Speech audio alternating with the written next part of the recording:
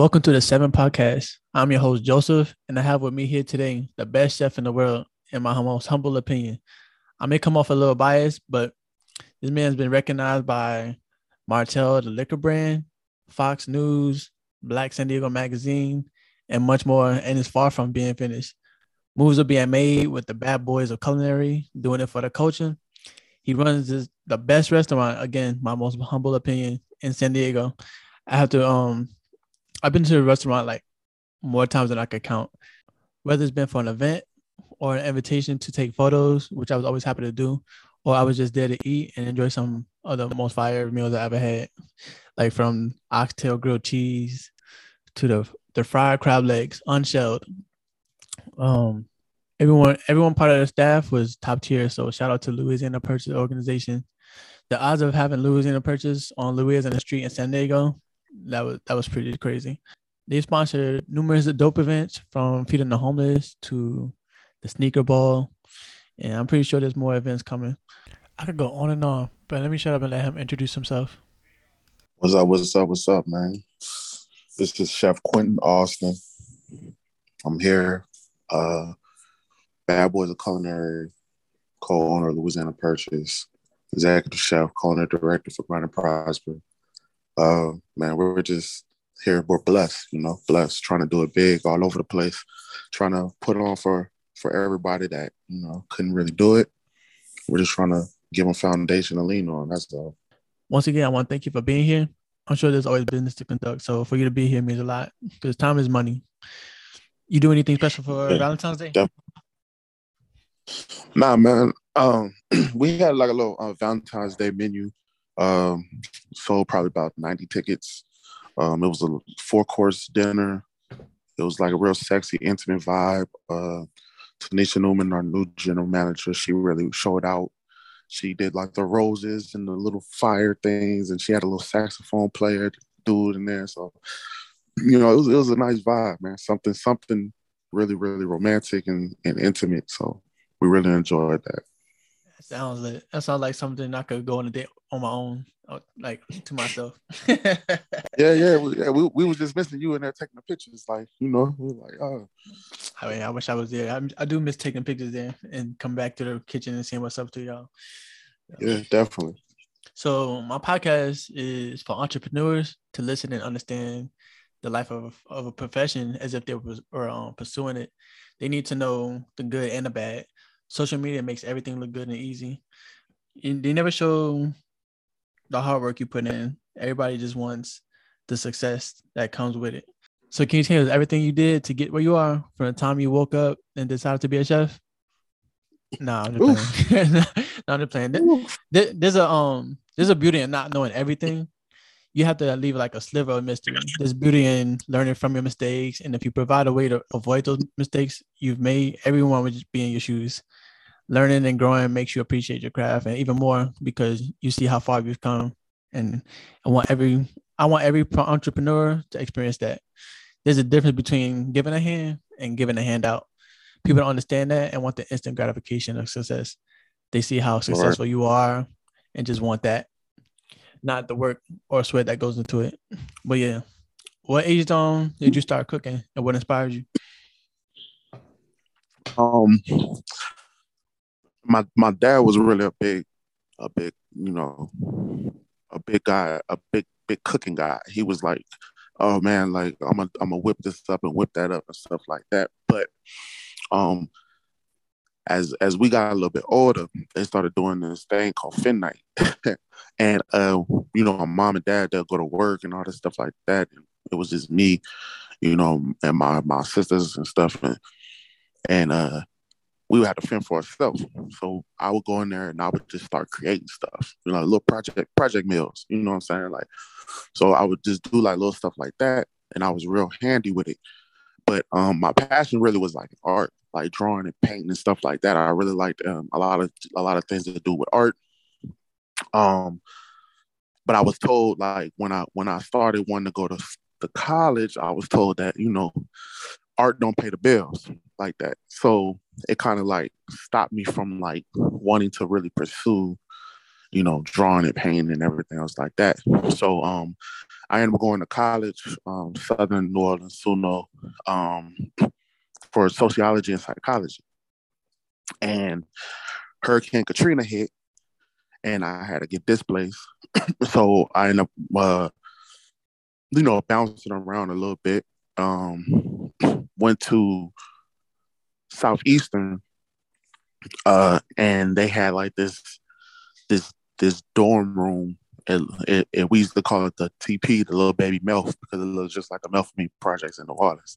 So we would be in there, and it was abandoned for 2 years. They reopened it just to put displaced people in, and it was dirty, like rats and everything. It stunk mold. It was some shit. So we were we was putting down, and there was a bunch of people in there, and I don't know, everybody's spirits was just kind of low, especially at that point in time. Everybody's spirits low. Everything was like it was like the wild wild west. It was like the free for all. Um, People was finding out loved ones was gone, and everybody was wilding, and people was in Houston tearing it up, and went to Atlanta, and then the people that was left in New Orleans, it was like it was a real life purge. It was really the purge. So we to boost everybody's spirits up. I remember the chick. It was a couple people. I remember a chick named Amber, and there was another little chick. They got their food stamp card for FEMA. They went and bought like buku food, and they came back to the dorm rooms, and it was like, "Oh, we need someone to cook this food." Now, my jobs has always been in restaurants, whether it was like washing dishes or prepping or whatever. Like I always worked in a restaurant, so I was like, "Well, I could cook," and so we used to set up like these little hot eyes and these George Foreman grills, and I would put like the hot eyes. I was like frying chicken and the hot eyes, like with the little grease thing, frying the little chicken. We was cooking steaks. We was making pastas, spaghetti. We was like tearing it down in the dorm rooms, Mm-hmm. and we was going around passing out plates to all our people. You know what I'm saying? Like we had like the top floor had a bunch of people from the Calio project, so we would go up there, hand out stuff. We had people, people from like La Place and just like the whole little area. We was just passing out stuff. Just here you go, here you go, here you go. So the and mind you, our room is like across the tracks. It was just we was just by ourselves. So shit started getting so big that the whole other side of the tracks, that's where the whole actual school and all the nice dorms and all the people that actually went to, they all was like coming over across the track just to get plates. So we started selling them. Like, man, we're gonna sell these plates. So we started selling them plates, and then the word just started booming, and everybody was like, man, that boy really be cooking. But that's really what got it started. I'm like, dang, like people really loving it. But it was like it was really just to give back. It was always to give back. So Mm-hmm. um after that, because I didn't go to class, like nobody really went to class. So after that, I was just like, man, I don't know what I really want to do, blah, blah, blah, blah. I was like, well, I'm gonna just go to culinary school. So I ended up going to culinary school, and that's where I really like found like a new passion uh for the art of cooking.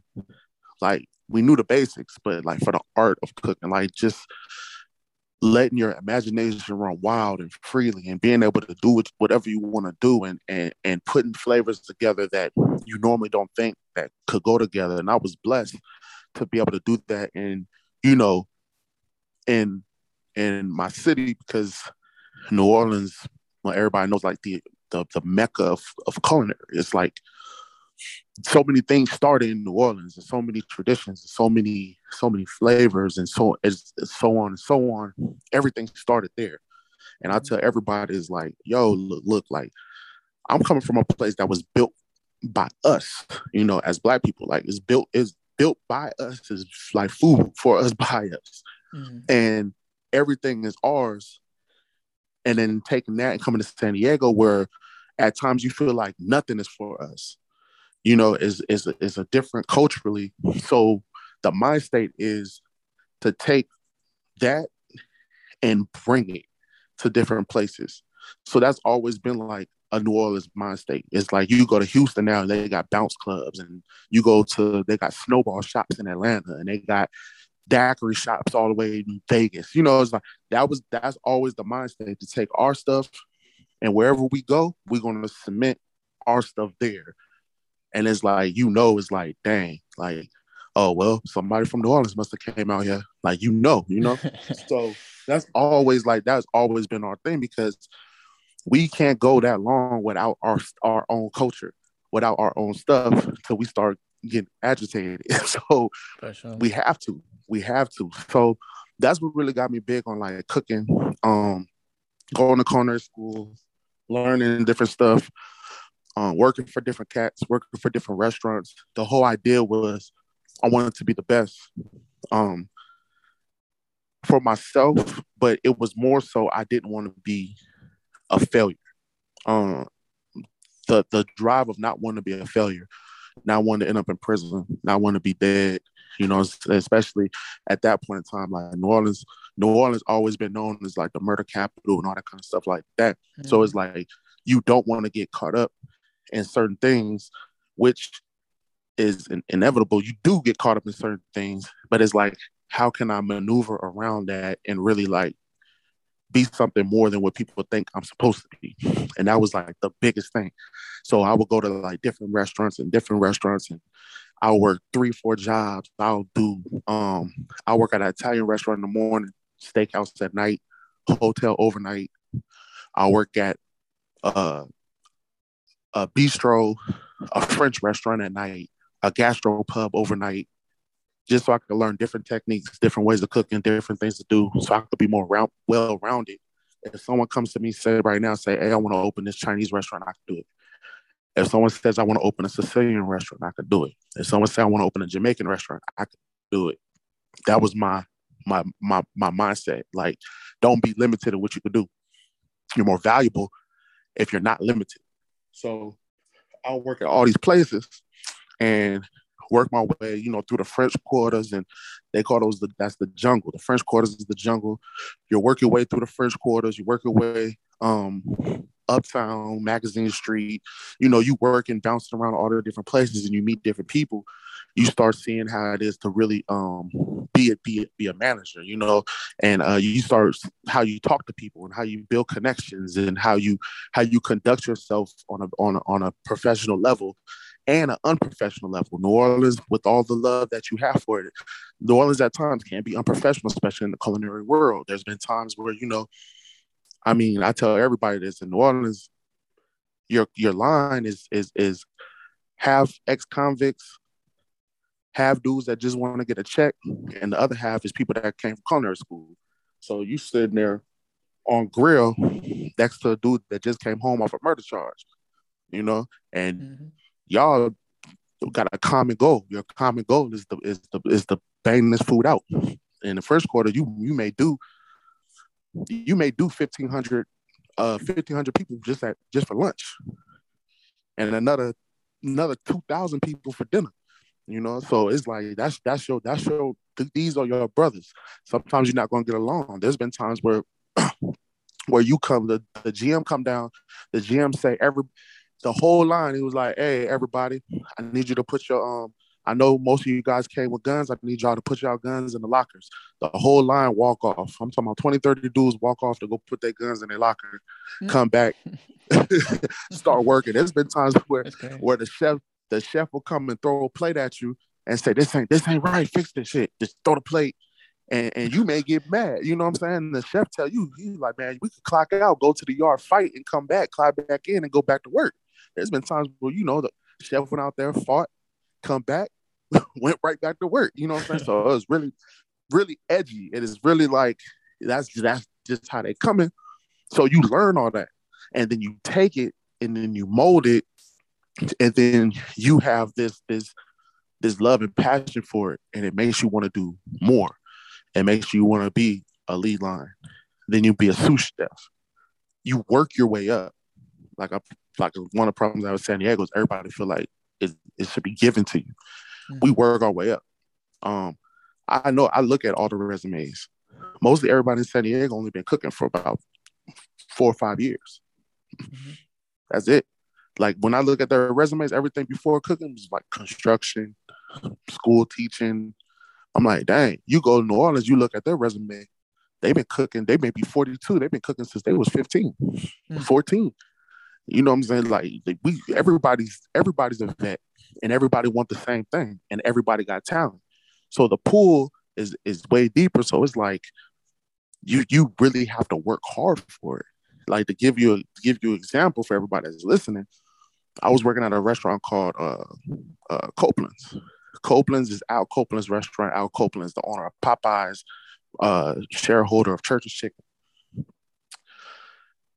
The corporate chef came in there one day, fired everybody on the line except for me and one other dude in the morning. Fired everybody. Me and one other dude.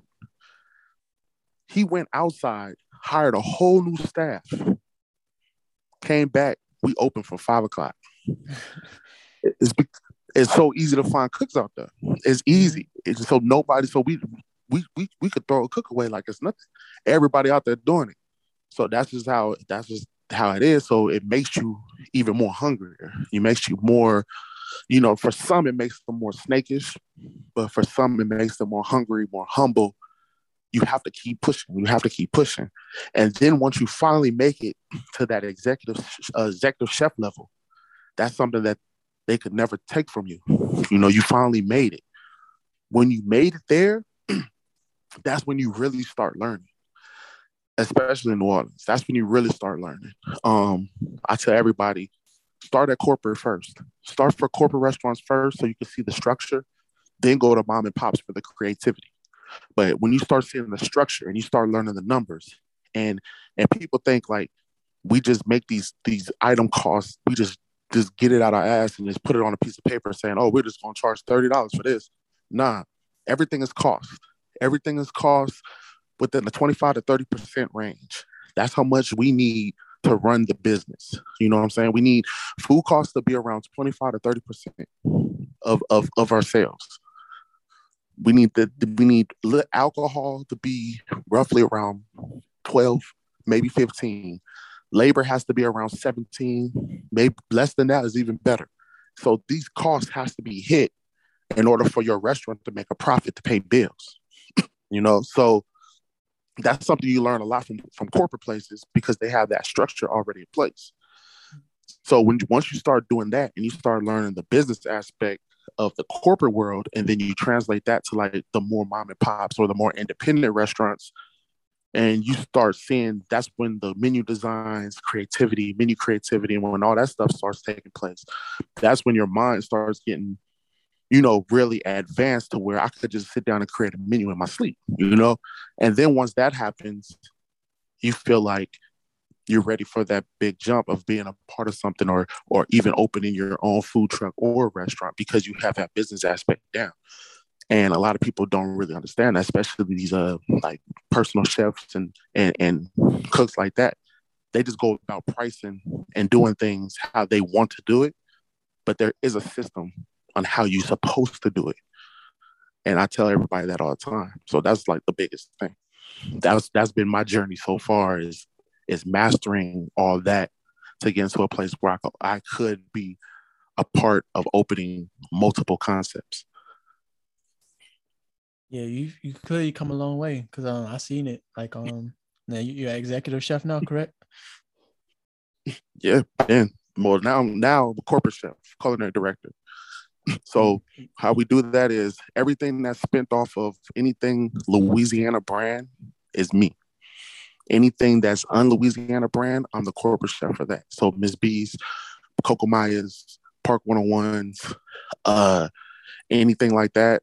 Uh, that's all me being the corporate chef of that, meaning I do the menus, I handle everything with the kitchen, I do all that, the food stuff. I hire a chef, the chef perfects it, the chef does it, bam. That's my stake in that. Um, and it's That's it's dope. it's it's rewarding. Yeah, it's rewarding. Any new concept that pops up, I have my hand in it. It's to the point now where even other restaurants come in and be like, "Hey, Can you give me some pointers? Can you help me out with the menu? Can you do that? And I do that also. So it's rewarding. That's crazy because, like you said, you have like your hand in like every different field. Like one day you'll be working at spaghetti, like you work at an Italian restaurant, and then at the end of the day you work at a steakhouse. So like you've had your experience in like all different locations and types of food, and Yes. you have that experience to be able to branch out and do what you want, and that's like the dopest part of like. And you're still growing. Like there's no end to it. That's There crazy. is no end to it. There is no Mm-hmm. end to it. You just got to keep on growing and developing. You can't be content. My dad always said content is failure. Can't be Mm-hmm. content. You got to keep on pushing. I mean, things just change. Like, when you're living in certain areas, but like, back home is like being content. You get passed up real quick. So it's just you just got to keep on developing your skills and stay Mm-hmm. humble and keep cooking. Like even now, like I still get in the kitchen and cook. A Mm-hmm. lot of chefs don't get in the kitchen and cook no more. You know what I'm saying? There's a lot of chefs that don't cook. Like I still get in there. Oh, we're short staffed. I'm putting an apron on. Oh, we don't have this. I'm gonna do it. Special dinners, special events. I'm cooking. You still have to do that. You still have to, you still have to get in there. And we're about to open Q&As in Oceanside, Q&A Oyster Bar. For that whole opening, I'm gonna be in there cooking. That's just the reality of it. You have to get in there cook. Like I said, a lot of chefs don't want to cook no more. But Yeah, that's how you once know you you once love. you make it to that level, yeah, right. That's That's how how you you know know you you love the love it. business. Mm-hmm. Yeah, You say, can't get content because then once you start getting content, then that's when the creativity starts dying down, and then the fun starts dying down. Then you don't want to do it no more. Then like, what's next? But if you keep on going, there's always new ways to branch out, be creative, and create new things.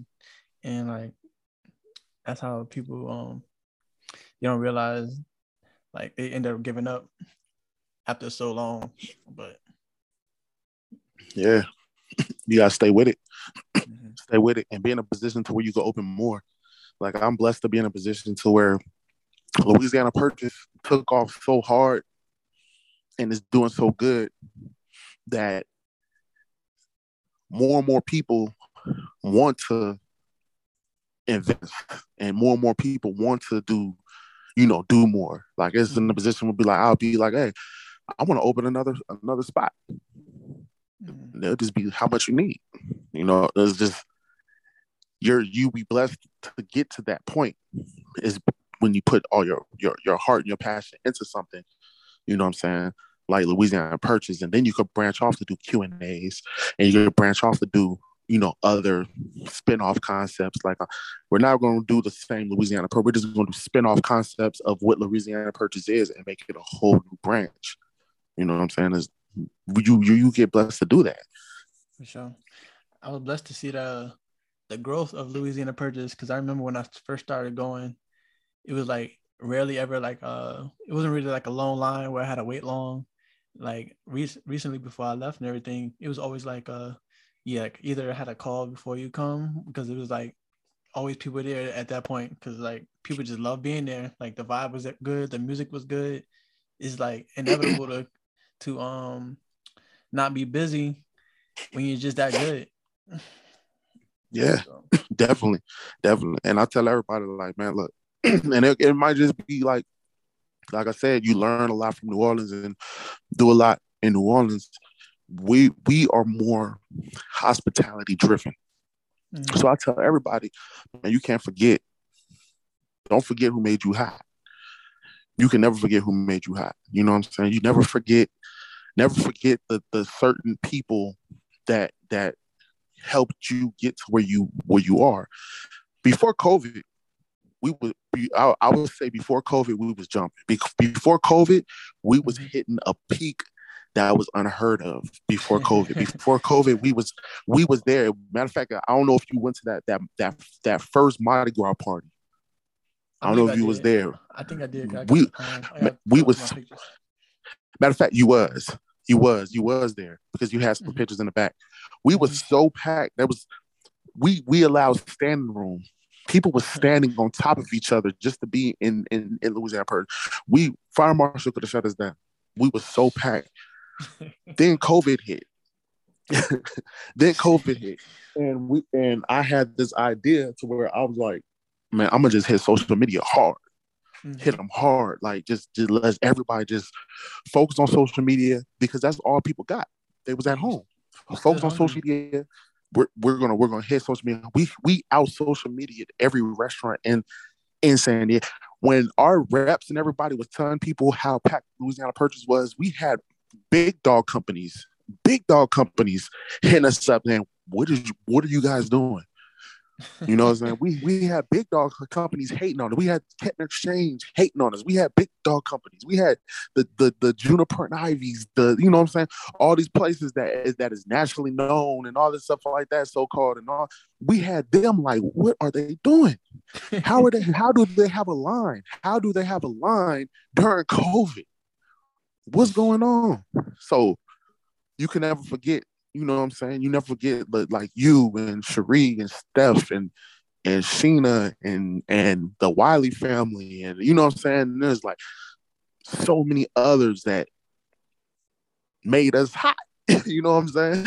Mm-hmm. There's, For it's sure. like you don't forget, you know what I'm saying? Shout out to I'm like Paul George. Paul George is the for one sure. he put us on blast and he had us popping. He had us popping. Shout out to Yeah, Paul George. I You didn't know know, that. yeah, oh man, Paul George came in. Paul George came. Yeah. I remember our Instagram account was at like I want to say 7,000. Paul Mm-hmm. George came in with his family, loved everything, posted about him and his girl, posted a bunch of stuff.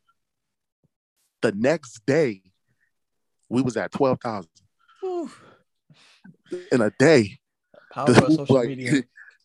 bruh, like shout out to Paul George, man. Then Boy. he came back, did it again. I'm like, dang. Then after that, we started getting like the Kawhis and everybody coming in, and then like the LA Damn. people started coming in deep. Like, yeah, so we started getting like all the LA love, and I was like, yeah, it's you know, That's we big. trying to submit ourselves. Yeah. So like, you know, you just never forget who made that. That's why when certain people come in, I always say like, man, let them in. Let them like Mm-hmm. let them in. Let them do what they want. You know what I'm saying? And you know, you just can't ever forget. Never For forget. sure. Yeah, I feel blessed to be even part of experiencing everything, being there, um being cool with the staff and everything, like being able to even eat there, period. Like that's definitely hands down my favorite restaurant in San Diego. And I, I would take that to the grave. I don't care what anybody says. People always ask me, like, oh, do you get free food there? Because I be eating there so much. Like, nah, it's worth every penny though, for sure, for sure. Yeah, definitely, definitely. Things people don't understand. Things cost when you know when they really being made. When the shit ain't out the Mm-hmm. can, you know what I'm saying? Things cost, man. You got to pay for that. But people, you know, people get it. It's to the point now where it's weeded out. You know, the people that can't pay don't want to pay. They stay Mm-hmm. where they at. Oh The yeah, people that do, you know, they come through and show love. So you got your it's to the point now reoccurring. where, yeah, yeah. So it's to the point now where we weeded out the negative. You know what I'm saying? And now it's all good vibes and positivity. You got through the storm, through the like how was COVID? Like I know you said you was because I remember going there during COVID all the time. Like you just come or you call in the order, come pick it up and everything. So it was like almost like you guys never slowed down with business. So like it was always popping for me when I went there. So what was it like the toughest Yeah. part of that? The toughest part was it was only three people working there. That was the toughest part, and we was probably more busier than we was more busier than COVID than a lot of these smaller restaurants is right now after COVID. Like we and it was just three people working. You know what I'm saying? But Mm-hmm. we was hooking people up. You know, we was hooking people up, and it was cool because we got to see and meet different people. You know what I'm saying? Like we gained a whole new clientele during Oh yeah. COVID of people that we never really seen before. And like I said, with the connections, they still come now. You know, they Mm-hmm. started coming during COVID. They still come now. And we remember those people. We show love to those people too. That always come in, always show support. always, here for us and stuff like that. So we make sure to, we make sure to show love to them also because they helped us during COVID. Mm-hmm. So there's a lot of that. But the hardest part was just getting it all done because it was just three of us. Mm-hmm. Me, Chef Phil, and Jasmine. So it was just three people, and we was like hustling. And then we was doing family packs, and we Mm-hmm. was doing I family remember. packs and all kind of like certain stuff. And man, it's like, oh man, this shit. It was tiring, But I bet. But like you yeah, but I lasted through mean, COVID, so like if you could last through that, then you just know you can last through anything at this point. So definitely, and that's how you're supposed to feel. yeah, because I know like a lot of restaurants whatever probably went out of business during that time. So Louisiana Purchase is still standing. So definitely got those new clients coming, like trying to taste what you guys got, and they just stuck around like you said. They just stuck around, man. They just stuck around. We starting to get more and more people coming through. Like, what I'm saying? More and more people show love. There's bunch of people that still haven't been yet. And we get different people every day, and it's all love. We love we love it. We start getting support from different people. There's like TikTok videos and all this other kind of stuff, and everybody coming through, and Mm-hmm. showing love and support. So it's all good. Yeah, I remember you guys used to have like a set menu, right? And then you started like branching out. Was that always part of the plan or like that was like a inspiration that just made it pop off? Like I remember when you guys started doing like burrito tacos and then you started doing the oxtail grilled cheese and the fried crab legs. Was that always in the plan or like that was just like something like inspiration? Nah, see what that was. I was at a restaurant. I helped open a restaurant back home, and it was something that people it was to get engaged with different people. So back we did a different menu item every day, and Mm-hmm. people loved it. And people was engaged, and it kept them going to like social media to see like, okay, what's going on today? What we got today? What's going on today? Mm-hmm. And and people really enjoyed it. So we just always decided to just keep it going like that. Yeah. But before we was doing it every week, we was doing a different menu. We went from a different menu every week, different menu every day, to now we just do it about the month. So we just do a Mm-hmm. different menu every month, mostly because I'm getting ready to open Q&As. So I'm not really there to kind of tweak stuff and do stuff how I want it. So, but now they're doing it every month, which is cool. So yeah, everybody, Yeah. they enjoyed that. Yeah, I definitely loved it. Like it was always like a mystery. It was what's on the menu today. Like it wasn't on the actual menu. It was like a secret menu that people felt like people love that exclusivity when like they know Yeah. they get something not on the menu. But like you had like the soul rolls one day, you had the oxtail grilled cheese the other day, then you had the jerk shrimp pasta another day. It was just like the list goes on. It was crazy. Like I want to try everything. It was like Yep. no stopping me, especially because Exactly. and when we had the Exactly. bone in ribeye. That was my thing. But I was Yeah. obsessed with that one. Y'all cooked like the best steak I've ever had. So Yeah. I mean, that's just go to show like it's that pan searing, but my history in steakhouses, is deep. So I try to, make sure I take pride in when I cook those steaks. But mm-hmm. people really love that, and it's funny because there's people that always say like, why this person gets special privileges, and why this person uh Remy came in and got this, or Tawana came in and got this. Why this person got that? And I'm just like, it's on the menu. What menu? I don't see it. I mean, you gotta look on Instagram because that's the only place it's at. I said, if you didn't go look on Instagram, you ain't gonna know you ain't gonna know what's going on. And that's And how you then get it's them like, followers. yeah, you gotta go on Instagram and look, and they be like, it looks so good. I wish I would have known. Mm-hmm. Like, you know, I've seen that. I've seen that numerous times. People look at my plate like, "What?" yeah, That's like crazy. how did you get that? I never seen that. I Yeah, mean, I've been asked too before. I was sitting at the bar eating my food. They're like, "Where you get that? How it taste?" Like, I was exactly, like, exactly. Yeah. Is it like a chef you want to be like, or you want to meet? Yeah, who has like anybody? There was never really a chef that I wanted to be like. I just always wanted to I always wanted to create and do my own thing. Mm-hmm. Mostly because being in New Orleans, we was around so many good chefs, Michelin star, James Beard chefs. Like New Orleans, Oh we would yeah. have we have so many James Beard Award winners. Like San Diego would have like one. New Orleans will have like 20. Like we'll Okay. have 20 in a year. So this is like Mm-hmm. we had so many that we was able to work with, like Susan Spicer, Nina Compton, like all these different people. I forgot Spencer, I forgot his name, but there was like all these different chefs that's coming in from all these different restaurants. You know what I'm saying? Like the Marios and the Brennans and, Mm-hmm. the Dickie Brennans, Ralph Brennans, Commander's Palace, Chef Tory over there back when he was there. I got a chance to be around all these different people. So it's kind of like, these are Yeah, the it's people, hard. like, these are the hot, this is the hotness right here. You know what I'm saying? Like, Yeah. this is the hotness right here. I had a chance to be around all these different chefs, which mostly all of them host shows or judge shows on Food Channel Network. So it was like I got a chance to I already had a chance to be around all of them. So Mm-hmm. there's never really like someone that's like I just felt like I had to meet, especially like a lot of chefs up north. Like I Mm-hmm. know like New York got a lot of good chefs. Kwame is probably a chef that I would like to do something with.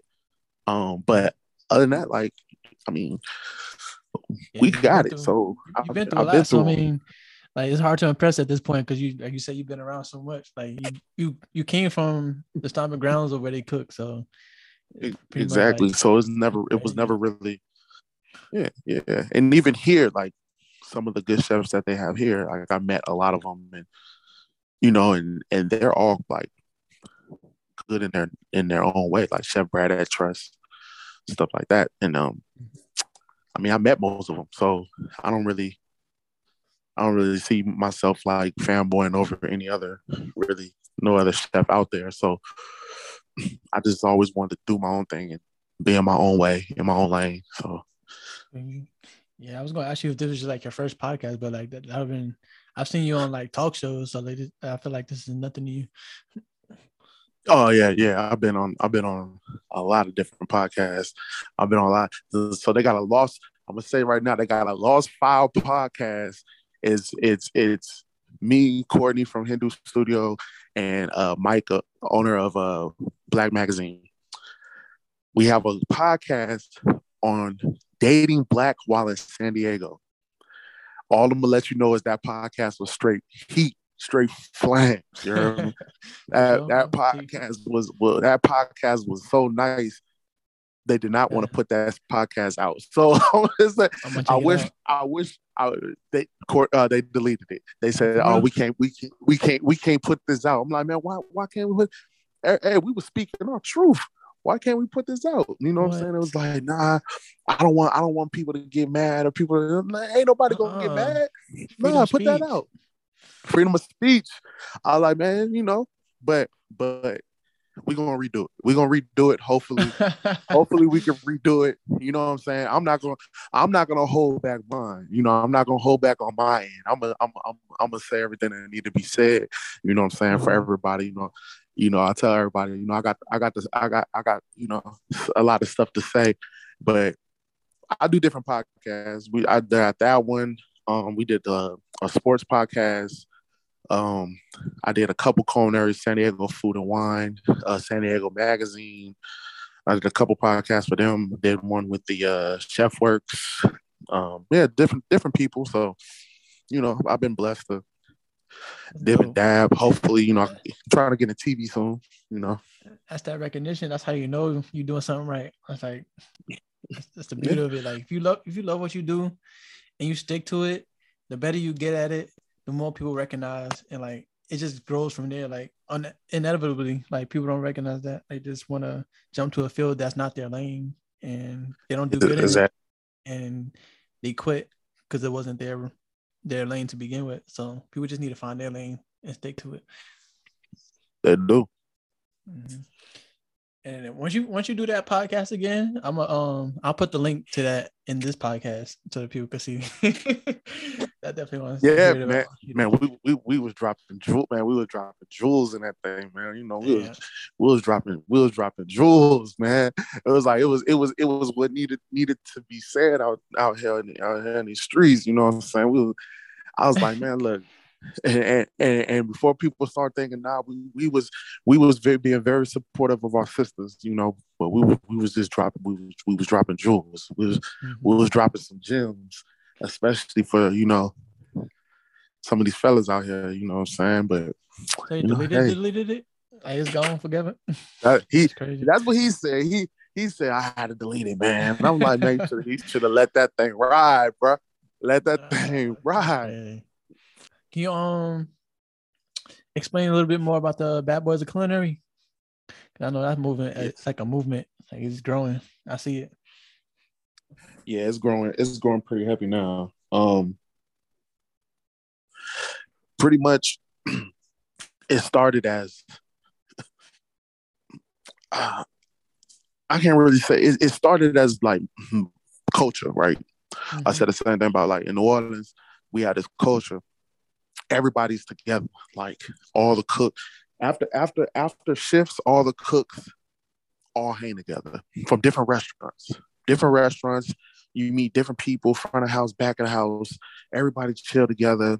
Different chefs come together. They talk their little shit. It's culture. That culture was not here at all.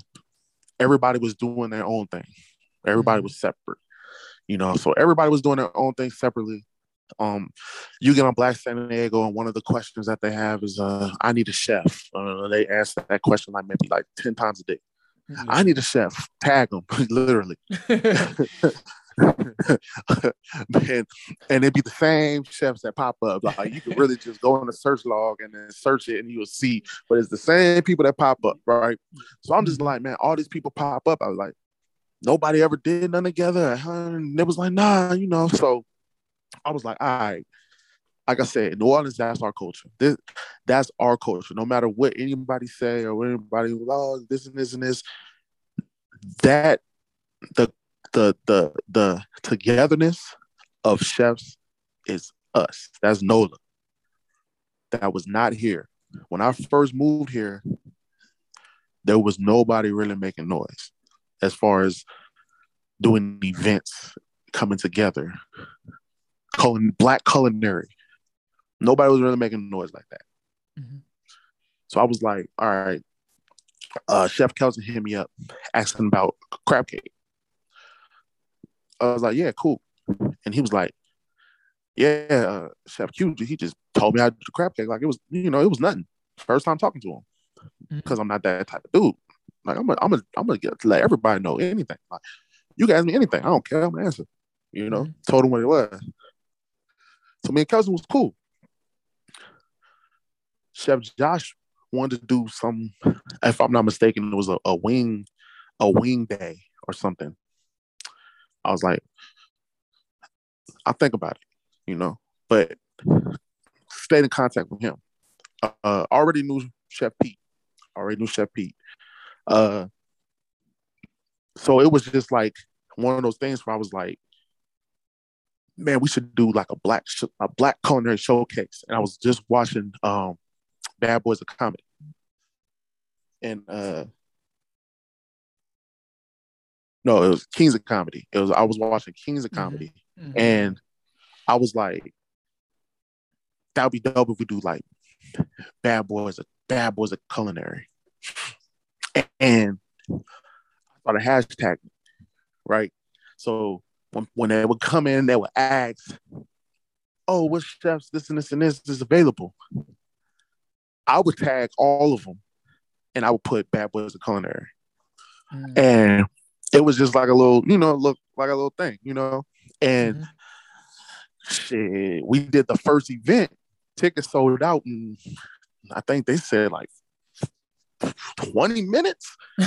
Like, I was like, God damn, tickets sold out in 20 minutes. You heard me? Like 20 minutes, boom, done. I'm like, oh, okay. Okay, they wanted this. Okay. Did the first event. Second event, we come back, it's bigger. It's in Carlsbad, Park 101. Sold out in about an hour and a half. Almost 100 tickets. Over 100 tickets. Sold out. Bam. We had everybody from the Mayor Faulkner to Marshall Falk. Everybody in the building. You know what I'm saying? Everybody in the building. That's cool. Cool. After that, it was just like, this was cool, and I didn't know how I wanted to kind of go about it. Like, do it different people in different states, do it as like a different little thing, like interact to change out the people, stuff like that. So when Makers came for Black History, they was like, oh, we have a Black History Fund, which is funny. So this is another side note. Companies in San Diego have Black History Funds. Most of the companies choose not to use them. Facts. Crazy. They could throw so many different Black History things just off of like the funds that they got. Makers had I think it was like a $10,000 bump just to do something for Black History Month. How many Black History Month things do you see in San Diego? Events or anything by anybody? Not a lot. You barely see any. So that just go to show you that most of these companies take that money in their pocket. Mm-hmm. They don't try to do nothing. So as messed up as that sound, but Makers came and it was like, hey, we want to do something, this and this and this, but we want the Bad Boys of Culinary, but we want it condensed down. Trevor, which is the Makers rep for San Diego, said he worked with Duval. He wanted Duval. I already was familiar with Duval. Duval came, got Kelston, bam. We did the Makers event, blew it up, blew it out the water. Everybody loved it. It was great. That kind of like shaped how we went about like the whole Bad Boys thing. Now I started putting it in local magazine, different magazines. Every time someone asked, I would throw it out there, Bad Boys of Culinary, group of Black chefs. Then it started being a big thing, right? Mm-hmm. So after that, I was pretty much like, well, I could just do different events anywhere I go. Like I could just call up, I could go back to New Orleans and do a Bad Boys event, like I wasn't really tripping. Chef Kelson is the one that wanted to keep this thing going in a certain direction, right? Mm-hmm. I was just gonna be like, all right, cool, I did it. I'm gonna just go do it somewhere else. I'll go to LA and do it, something like that. So Chef Kelson was like, man, we could do a nonprofit, we could do this, we could do that, we could do this and this and this and this. He came with like this whole plan, this whole PowerPoint presentation. I'm like, dude, if that's what you want to do, go ahead, do it. So he knocked all that stuff out. He got all the information down, all the information done. He like, man, I think this could be something, that can grow. I was like, all right, if that's what you want to do, cool. So he went for it and he got the paperwork stuff. We signed off the paperwork. We did all this other kind of stuff. LLC, nonprofit, trademark, bam, bam, bam, done. So now you have it. Bad Boys of Culinary. Now we're doing a culinary showcase February 21st, this Monday, of new up-and-coming chefs. Damn, that's crazy. So do y'all plan on like traveling and doing events? That was the idea. That was always the idea. Mm-hmm. That was always the idea. I mean, even if I remember sitting down and I was asked, because Bad Boys of Culinary was me. So someone asked, it was like, so what do you feel like your plan is going to be? Do you want to just do a whole new team? A whole new, we could do an event. We could do a whole new team. We could do a whole new this, whole new that. You could go to LA, you could go to DC, go to Chicago, do a whole new team, and really like move forward with this. Me being me, because I'm the type of person that be like, if I start something with someone, I always feel like they should be. I'm loyal to a default, so to speak. So I'm like, I wouldn't start a new team. I would just interchange people, switch people Mhm. out for different states.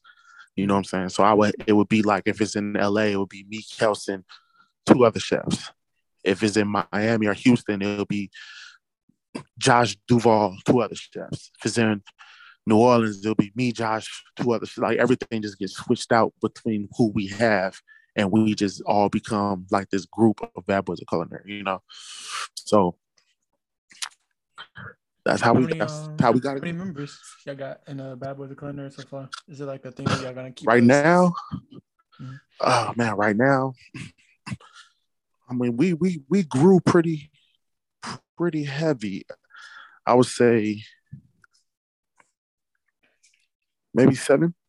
7. Are you planning on keeping like a consistent amount and just like having people come under you and like Uh, so what we're gonna do now is people's gonna come under us, and then they have to pay a fee, almost like mhm, the culinary, like the executive chef corporation or chef de cuisine corporation. mhm, You come in, you pay a fee, and with that you get like training, bulletins, different things. That's what we're building up to. So you get mhm. a bunch of different perks and a bunch of different events and different stuff like that. If you decide to join and you pay like a yearly or a monthly fee. That's not bad because I not only that they get Yeah. the recognition because you guys are growing and like being recognized. It's like going to like Harvard. Like, oh, you went to Harvard? People be like, yeah, I was under Bad Boys of Culinary. People that recognize that, be like, oh, I want to work with you, blah blah blah. So it's like I'll say making a band, but it's like, yeah, you giving people that recognition for them to branch out and do their own thing, but they have um that bullet point under their resume to say they work with you guys. So Exactly. yeah, I just want to appreciate you for coming again.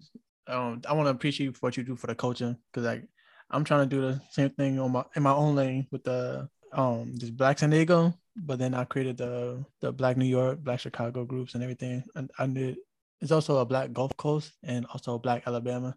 I'm hoping like to grow even more, create some more groups, whatever, so that one day we could all just come together and do something like kind of like what you're doing with the Bad Boy the Culinary. So Right. I appreciate everything you're doing, and I'm pretty sure other people appreciate what you're doing too. So Oh, always, bro. It's about culture. It's about the culture, man. It's always about the culture. Like it's about your people. It don't matter what it is. Don't let a few of these bad apples. There is bad apples out there. There's mm-hmm. people out there that don't appreciate what you're doing. There's people out there that just hate just to hate. You know what I'm Mm-hmm. saying? Like I get a yoke saying that I had the worst pancake or the worst something, worst pancakes ever. And I'm like, I don't even serve pancakes. Like it just people would hate just to hate. People would hate It's something just to crazy. hate something. And the problem with the community, and I'm gonna say that the problem with the community, and it's a San Diego thing because I never witnessed it in New Orleans. My mom's side of family from LA, they not like that. It's a San Diego thing. You can't headshot businesses. And I believe it was Mark Vale who said it best. He been around San Diego many years. He knows how people are out here, and they will headshot a business and kill them, and the next day you know they're gone. Mm. You know what I'm saying? Help people grow. Mm-hmm. The reason why we grow so much is because I listen. People will come and be like, Chef, the chicken was a little salty. I'll go back in the back. Hey, y'all, cut that salt down. Chef, Mm-hmm. this was a little bit this. Chef, this was a little bit that. Now, if it's something that's a continuous thing, and I notice it, I'm gonna tell them, look, hey, y'all need to switch this, fix that, this and this and this. You know what I'm saying? You could tell when this is a genuine, like, you know what I'm saying? But for the people that come in and they eat something and they be like, I don't like it. And then we come to you and say, hey, everything good? Yeah, it's good. And then they wait till they get in the car and jump on Facebook and be like, I hated this shit. It's trash. Oh, I've seen that I before. don't respect that, dog. I don't respect that. I Yeah, don't respect that. Like for I what? remember that. Yeah. Mm. For what? For what? I Especially I forgot what it came to you and was. asked you. I remember that. Yeah, like I asked you. I asked you, bro. I asked you multiple times. And you couldn't say nothing. You couldn't fix your mouth to say nothing. To me, that's back home, we'd be like, that's pussy back home. We'd be like, Hmm. oh, that's whole shit. You know what I'm saying? Back home, we call it how it is. Hmm. So for you to do that, it's like, dang, and people do that. It's like, holler at us when we there. Holler at Like a us. stab in the Let us back. know. Hey, we'll fix it. You don't like something, we'll fix it. We will fix it. We ain't these white companies. When you don't like something at Roof Chris, you don't be doing that to them. I know. Mm-mm. I was a chef for Roof Chris. Y'all don't do that to them. You don't go to Del Frisco and get $100 steak and it wasn't that good, but you don't go on there and be like, Del Frisco got the worst steaks I ever fucking had. You don't do that. You know Mm. what I'm saying? You just So take the L. that's something that they just take the L. That's something that needs to be fixed within the culture. That's something that needs to be fixed. That Mm. Communication. but it's communication. It's communication. But we can't let them ruin all the beautiful people that come through and show love. And I'm not Hmm. just talking to just me. I hear stuff about everybody. You know what I'm saying? I Hmm. and that's where the culture changes is when you start stopping all the negativity. Don't come to me and tell me nothing about Surf and Soul. They doing their thing. Hmm. I'm rock. I'm rocking with them. Don't come and tell me nothing about Coops, nothing about Bowleg. Don't come and tell me nothing about none of them. Don't tell me nothing about none of them. You know what I'm saying? Hmm. I don't want to hear nothing. Like, if that's yours, you have to protect that. That's yours. Protect it at all costs. I don't care how you feel about it. Protect it. For So sure. don't come and tell me nothing about it. I don't want to hear nothing. You know what I'm saying? I'm about to go to Bow Leg as soon as I'm done. You know what I'm saying? Yeah, So, I miss like, their rib tips with the mac and cheese. yeah, yeah, And they man. Don't good. tell me nothing. For sure, Man, for don't tell sure. me nothing. Man, you gotta support that. But I noticed like that's just how it is. I remember me and Kelson did a give back. Hmm. We went and bought dishes at Sonny's, Bowleg. I can't remember if we did Coops or not, but I know we did Sonny's, Bowleg, Surf and Soul, Hammond's Ice Cream in North Park. Bought a certain amount of dishes. You buy one, get one free. Mm. Everybody showed love. They loved it. People loved it. They was like, "Oh my God, thank you, chefs. This is great. You guys really give back to the community. I love it." They loved it. You know what I'm saying? Louisiana Purchase, we did this is what people don't know, man. We did low income meals during COVID. We did free meals for low income people during COVID. We did meals, we did catering, free catering for gun violence victims. You know Mm. what I'm saying? Like we did so much for the community. It's like, dog, like, you know what I'm How can saying? I But hate you? you don't want how can you hate it? Hmm.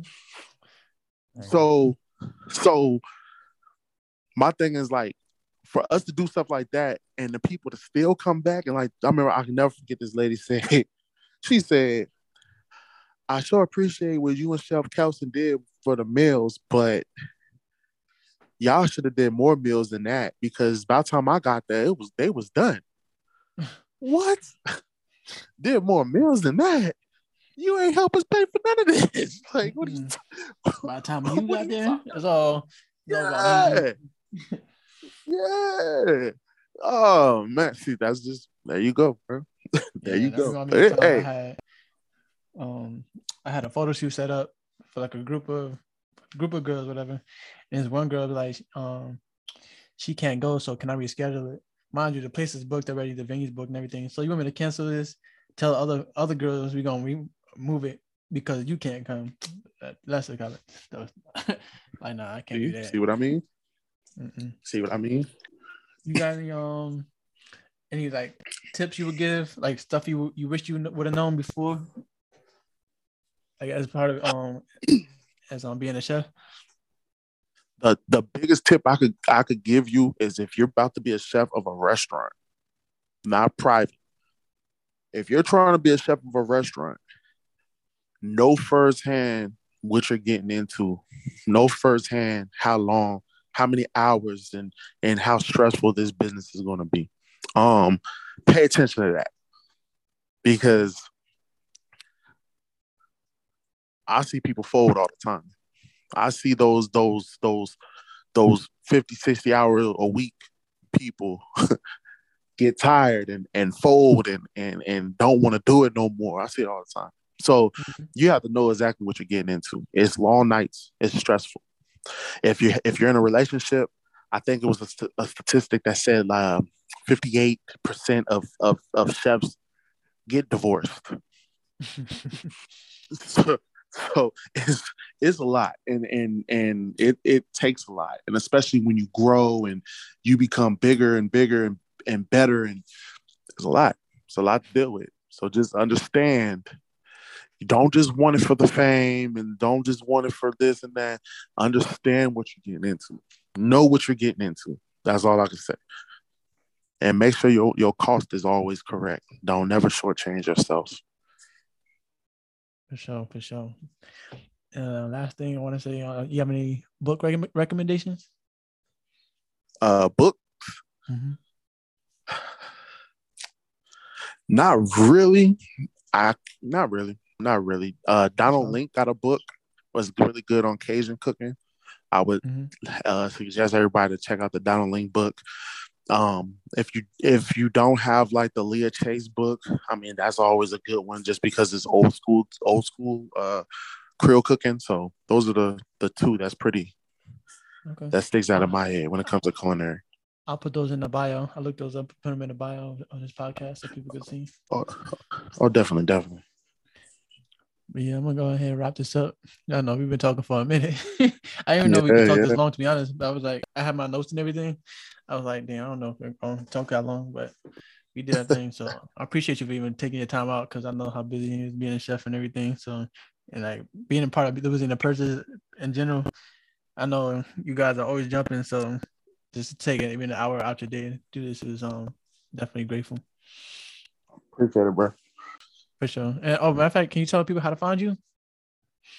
Oh yeah, man, definitely, 100%, man. Look, you can find me Chef Works 86 on IG, Quinnton Austin on Facebook, or you could come down to the restaurant Louisiana Purchase SD. That's 2305 University in Louisiana.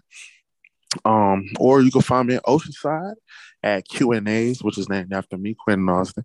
Q&A's in Oceanside, Q&A's Oyster Bar at the Brick Hotel.